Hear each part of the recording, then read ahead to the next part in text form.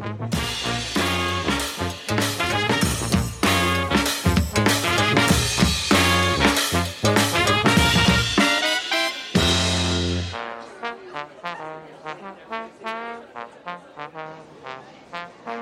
to the QKB Community Spotlight.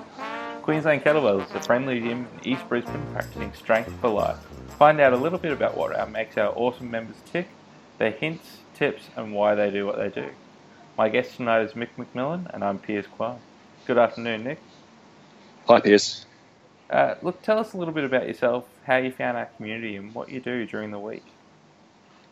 Yeah, sure. I'm a corporate lawyer here in Brisbane. We've been living here about 3.5 years. I found the community through just the website. I had messed around a little bit with kettlebells, got a couple at home for a few years, but I'd never sort of been able to stick to a program or, do it regularly enough. I'd been doing a lot of cycling, particularly before we moved to Brisbane, which I enjoyed, but the summer before last, I just had a series of injuries I inflicted on myself while we were getting our house ready to sell, just with machinery and moving furniture and the sort of stuff that you do. And I got to thinking I'm just a bit young to be getting that kind of fragile. Each thing was one of those things that it wasn't a big deal. It took seconds and took me a couple of weeks to get over. Yeah. And I thought, well, I've got to get serious about getting a bit stronger. So I sent off the email, came along to a beginner workshop, and after that I was kind of hooked. Yeah, it was kind of a nice surprise for me because you were quite open when you arrived that, look, I don't think I've got time to do this on a regular basis. I'm just going to do the beginner workshop and then train on my own at home. Yeah, and it's been a funny thing. I didn't think I did, but it's funny how you can just sort of make time for things. And I guess I'd never really been an early riser, although, moving to Brisbane, you do sort of get into that a bit more. I just came along, kind of 3 times a week, the first couple of weeks, to the core sessions. And I thought, well, I want to get the most out of this and come along a bit more. And it's funny how you adapt. Now it's, a normal and very enjoyable part of the day. Yeah, you and Brent seem to have staked out that 5:30, so it's you guys just about every morning. Yeah, well, I guess that takes us to the kind of normal day bit, which I think I kind of missed on the way through there. I've got 3 kids who are 13, 11 and 8, and they're all very busy with their school and activities and things. And, the corporate counsel lifestyle, while it's not as, time intensive as working in private practice used to be, it's still pretty full on. So I've really got to that point where if I want to exercise, it needs to be the first thing I do. Yeah. And so that's worked quite well. Brent and I get in there and we're doing our thing, and then I get home, help a few people get ready and get off to various activities and things, and then lucky enough to live pretty centrally, so I've got a nice walk through the parklands into the office. Yeah, lovely. And what inspired you to become a lawyer? It was really a series of accidents. It was kind of something I went and studied because it suited the things I was best at when I was at school. And I think, like a lot of people, you sort of get captured by what seems the most dramatic and what you see in the news. And, I thought I wanted to be a criminal lawyer going through uni. Got out and tried a little bit of that and some general practice stuff in a firm where we did all kinds of litigation, and actually discovered that it wasn't very much fun at all. And then, before I really had sorted out what I was going to do, I decided, I was living in Auckland at this stage, it's where I grew up and went to uni, that I was going to go off to the UK and see a bit of the world, and turned up there and applied for jobs for a few weeks, and then something came up where they said, do you want to work for a small firm that specialises in construction law? And I thought, well, I don't know. All right. Sounds like it might be interesting. They've got a 3-month contract to work on an arbitration. And I went along and got the interview and ended up staying there 13 years. Oh, wow. And, discovered that, construction was really quite interesting. And, there was quite a lot of travel involved. And I guess I've always had a bit of a fascination with kind of big machinery and big projects and that kind of thing, and sort of having a hand in that sort of thing, helping to make these things happen, can be quite satisfying. Yeah. And, you get to sort of work with all different kinds of disciplines, really, people, engineers, commercial people, a whole range of specialties. So, so it wasn't something I particularly planned, but, generally it's quite interesting. So were you in London for 13 years? I was in London for 11. Okay. I met my wife, who's also from New Zealand, over there, and we sort of got quite settled in and had kids. And but after a while, Rachel had done a year's exchange in France when she was in her last year of high school, and I'd done French at school and always been interested in the place, and we had a lot of holidays there when we lived in London, and we decided that we wanted to go and live there. So the last 2 years we were in Europe, I sort of had a sabbatical from work that wasn't a sabbatical, in that I persuaded them that I could be based down there for a year and spend 4 days every other week in the office and work from home the rest of the time. Sure. And so we moved down there, put the kids in local school, and they had the full immersion language learning experience. Yeah. And then after a year doing that, we were having so much fun that I said, "Can I keep doing this?" And they said no. And so I did 9 months of fly in, fly out, up first thing on a Monday morning, get back late on a Friday night. And that wasn't, terribly sustainable. No. But so we ended up having 2 years there, which was great, living in a smallish town where we made some really good friends and had the sea and the mountains right there. And, it was a really great time. And then through a series of sort of not quite coincidences, we ended up in Brisbane. Wow. So for me, discovering things like that, I had no idea that you'd spent all that time overseas in Europe. I kind of assumed that your life had gone New Zealand, maybe somewhere else in Australia, Brisbane. So that's really cool to discover that you've lived a fairly that's a pretty cool adventure. It was actually a funny thing because I was born in New South Wales but moved to New Zealand when I was 2. And it was actually quite a performance when we arrived here, being Australian but never having studied or worked here, and just trying to get into the system. It was funny, Rachel and the kids all had Medicare cards and all that sort of thing sorted out long before I did, because they sort of didn't know what to do with me. And it was all a bit bizarre, but there we go. So it was, fascinating to spend that time there and learn the language, and we try and keep that up at home. In fact, our youngest child has changed schools this year. She's doing a bilingual program that they have at Tingalpa State School, where they spend half their time doing their usual schoolwork in French. Great. Which she seems to be enjoying, and it keeps it up. It's I can tell you from having done it the other way around that it's a great thing to learn a language when you're really young. It's much easier than doing it as an adult. Absolutely. What's the number one thing that you do that you that you feel helps to make your life awesome? Wow, that's a really interesting question. I don't know that I could sort of nail it down to one thing. I think, you touched earlier a bit about sort of work-life balance, I think. And for me, I guess I've always been a bit of a dabbler. I played lots of different sports when I was younger. Never anything to a very high level, speak another language, but not particularly fantastically. And I guess, talking of the work stuff, I was talking to someone just last night saying about how it's become much more specialised over recent years, I guess like a lot of professions, but I've always really fought hard against that. I've always sort of hated the idea of being pigeonholed, and I've always tried to sort of keep other things going, work-wise, be involved in different aspects of what we do. So for me, I guess, making life awesome is having a bit of that variety in there.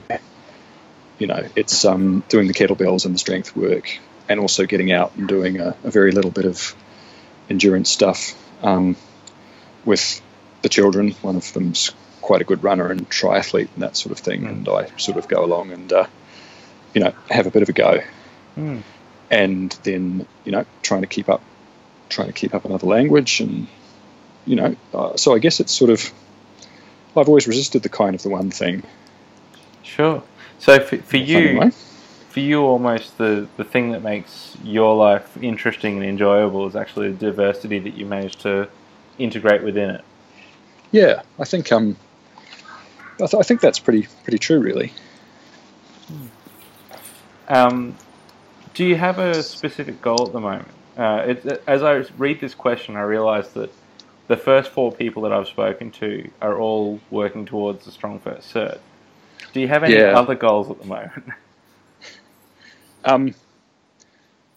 Well, that's obviously a pretty big thing. It's quite a commitment, I think, going from where I am, or certainly where I was a year ago, to be there by November. So, yeah, in terms of here's a silly little one.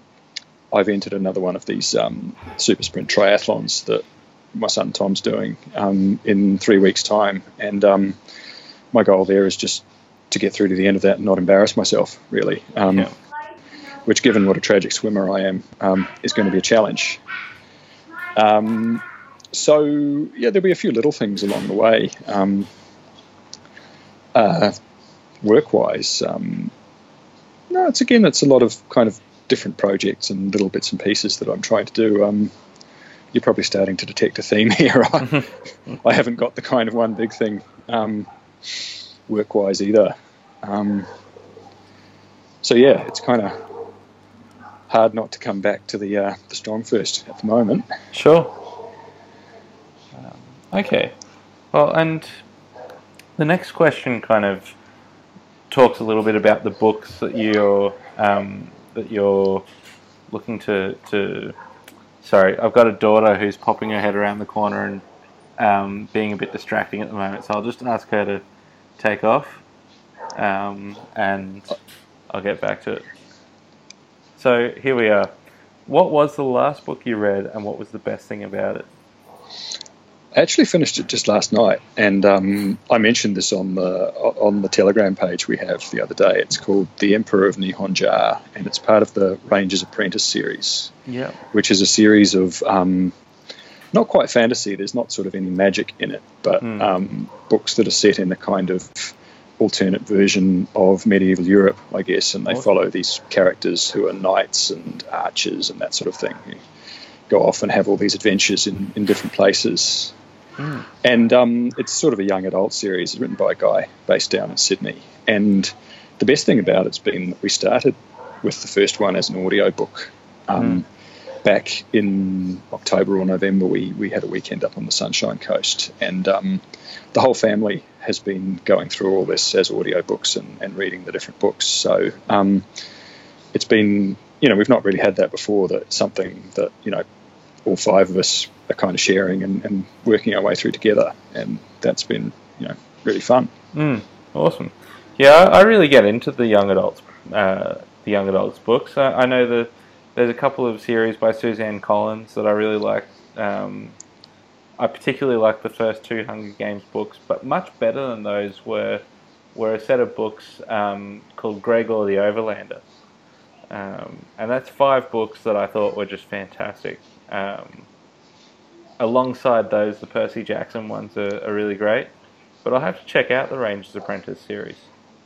Yeah, and I'll have to check out the ones you've mentioned, because the one I've just finished is book 11 out of the series of 12. So I'm sort of starting to think about what's going to come next to fill that gap. Yeah, absolutely.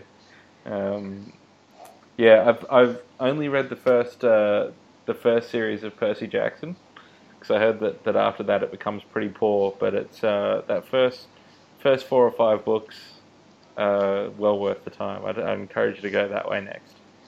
Okay, yeah, I'll certainly keep that in mind. Favorite food? What is it?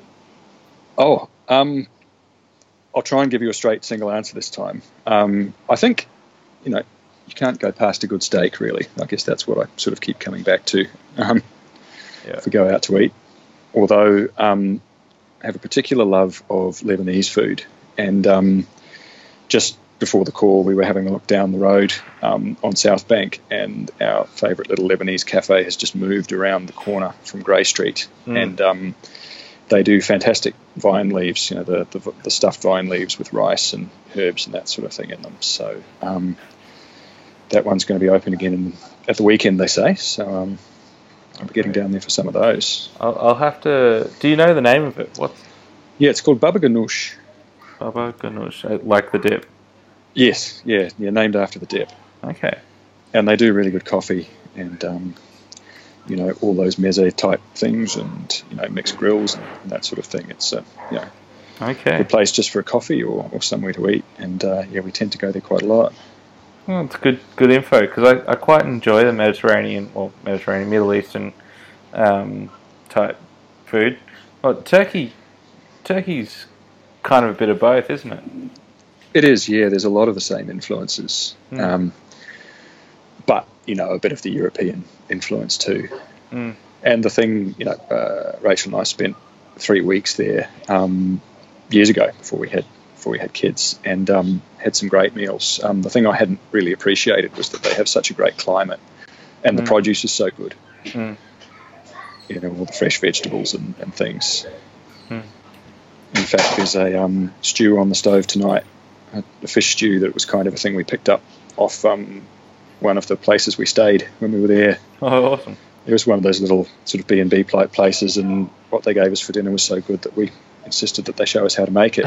And, looking forward to that. So I dare say that we've already covered off on your hobbies, but with all the variety in your life, is there anything in particular that you might not have mentioned yet? The hobby I would like to get back to is music. I played classical guitar when I was young, school age, uni, and did a little bit of... I played the bass as well, never sort of in any bands that went anywhere, but just sort of, with a few friends and, did a few things with that. And I would really like to get back to that. In fact, Rachel and I have had a sort of pact for ages that we're both going to sort of learn the piano, which the kids are doing at the moment, and I've always wanted to have a crack at that, and I'm just not quite getting started with it. But yeah, in terms of a hobby I'd like to kind of revive and get back into, that would be it. Okay. It's funny. We have so many people with a musical background at the gym, and I was trying to figure out what it was that seemed to attract people with that sort of mindset to come and train. Because we must have at least 5 people, and probably more, who've earned money on a regular basis and even supported themselves using music at one point or another. And I was reading a book from a guy called Mihai Csikszentmihalyi called Flow. And he talks about how people, like a lot of people when people take pride in the process and in learning and in doing things right, then they tend to get into this flow state. And I think musicians probably do that a lot. And that sort of mindset is something that we tend to carry along a little bit with our training. It's funny you say that, because I was actually thinking about that just the other day. And yeah, I haven't read his work directly, but I've certainly heard the concept. And there's that idea that you're doing something quite absorbing, so you're not particularly conscious of what you're doing, but you're quite occupied in it. And I think, certainly for me, one of the things I enjoy about the kettlebells is that emphasis on technique. And it does kind of occupy the mind and, give you that sense of achievement. I guess a bit like learning a piece of music or learning something you didn't know how before. There's plenty to kind of keep you engaged. compared to, say, training with machines or, some of the other things that people do. So I think that might be part of it. Yeah, absolutely. Why do you? And we've covered this again a little bit because we kind of rambled and travelled along different paths as we've chatted. But why do you choose to train at the gym with us? Well, I think that last one was a really good kind of segue into that, and it was really the segmental roles that got me at the beginner workshop. We did a few of the kettlebell lifts, and it was really good, but kind of what I sort of hoped or expected it would be. The kind of added bonus was the OS stuff.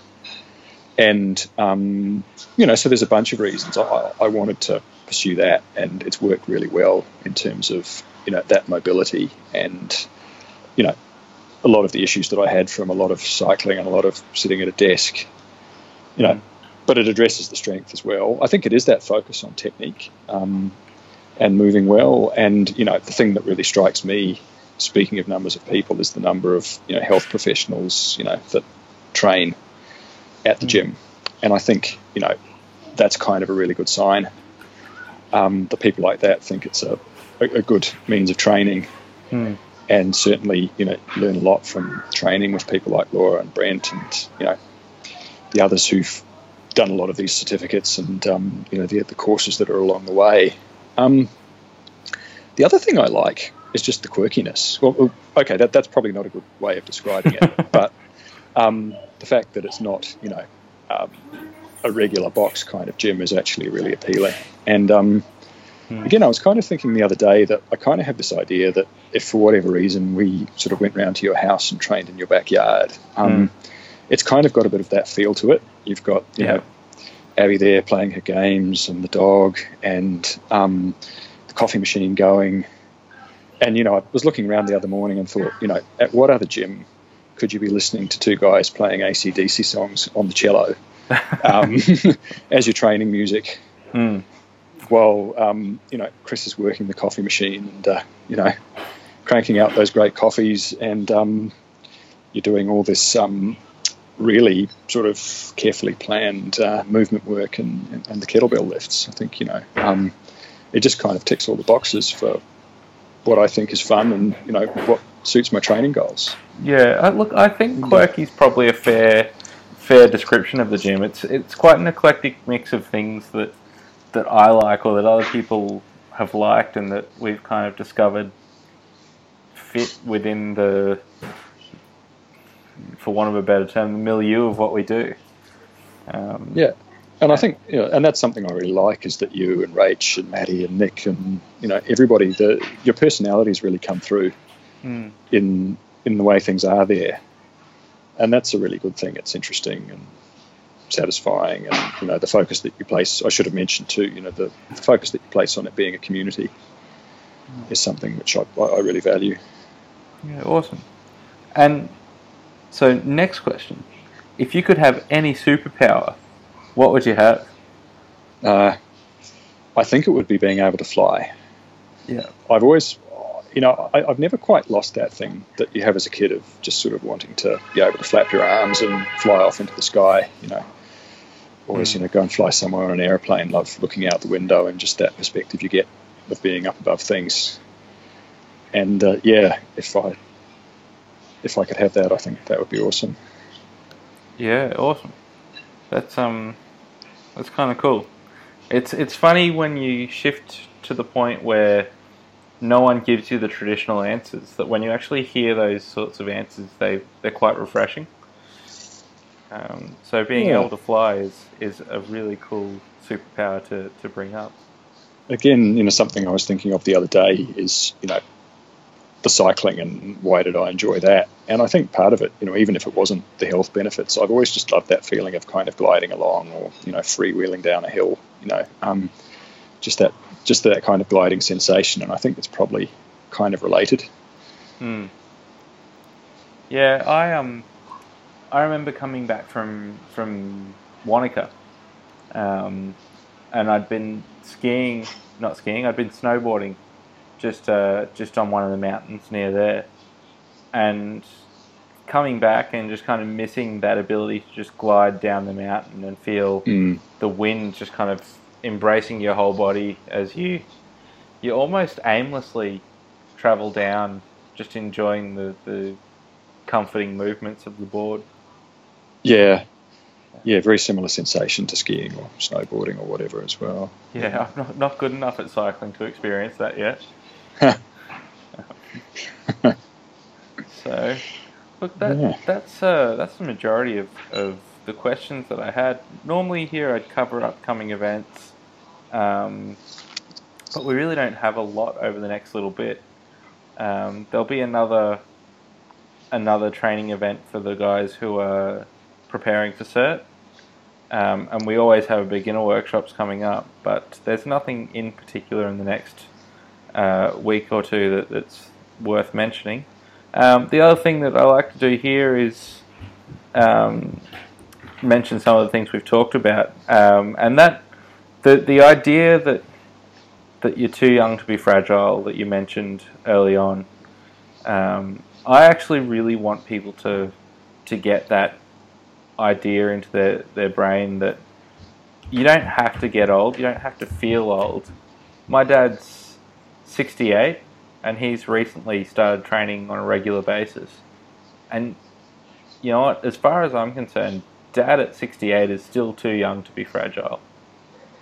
I don't want him to have to suffer aging unnecessarily, and we know that getting strong and maintaining your lean muscle mass is going to stop a lot of the things that make you become fragile, even at 68. Yeah, it reminds me of a saying. I did a bit of Pilates at one stage when we were living in the UK, and I remember the instructor saying that Joseph Pilates, who founded all that, had this saying that if you're 60 and your spine's flexible, you're young.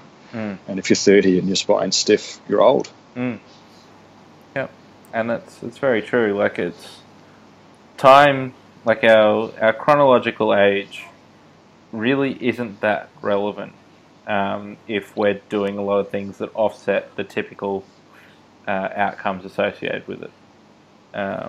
And I feel really sad when I have friends who are, 30, 35, 40, who are starting to say, I'm old, can't do that, dodgy knees, whatever. You know,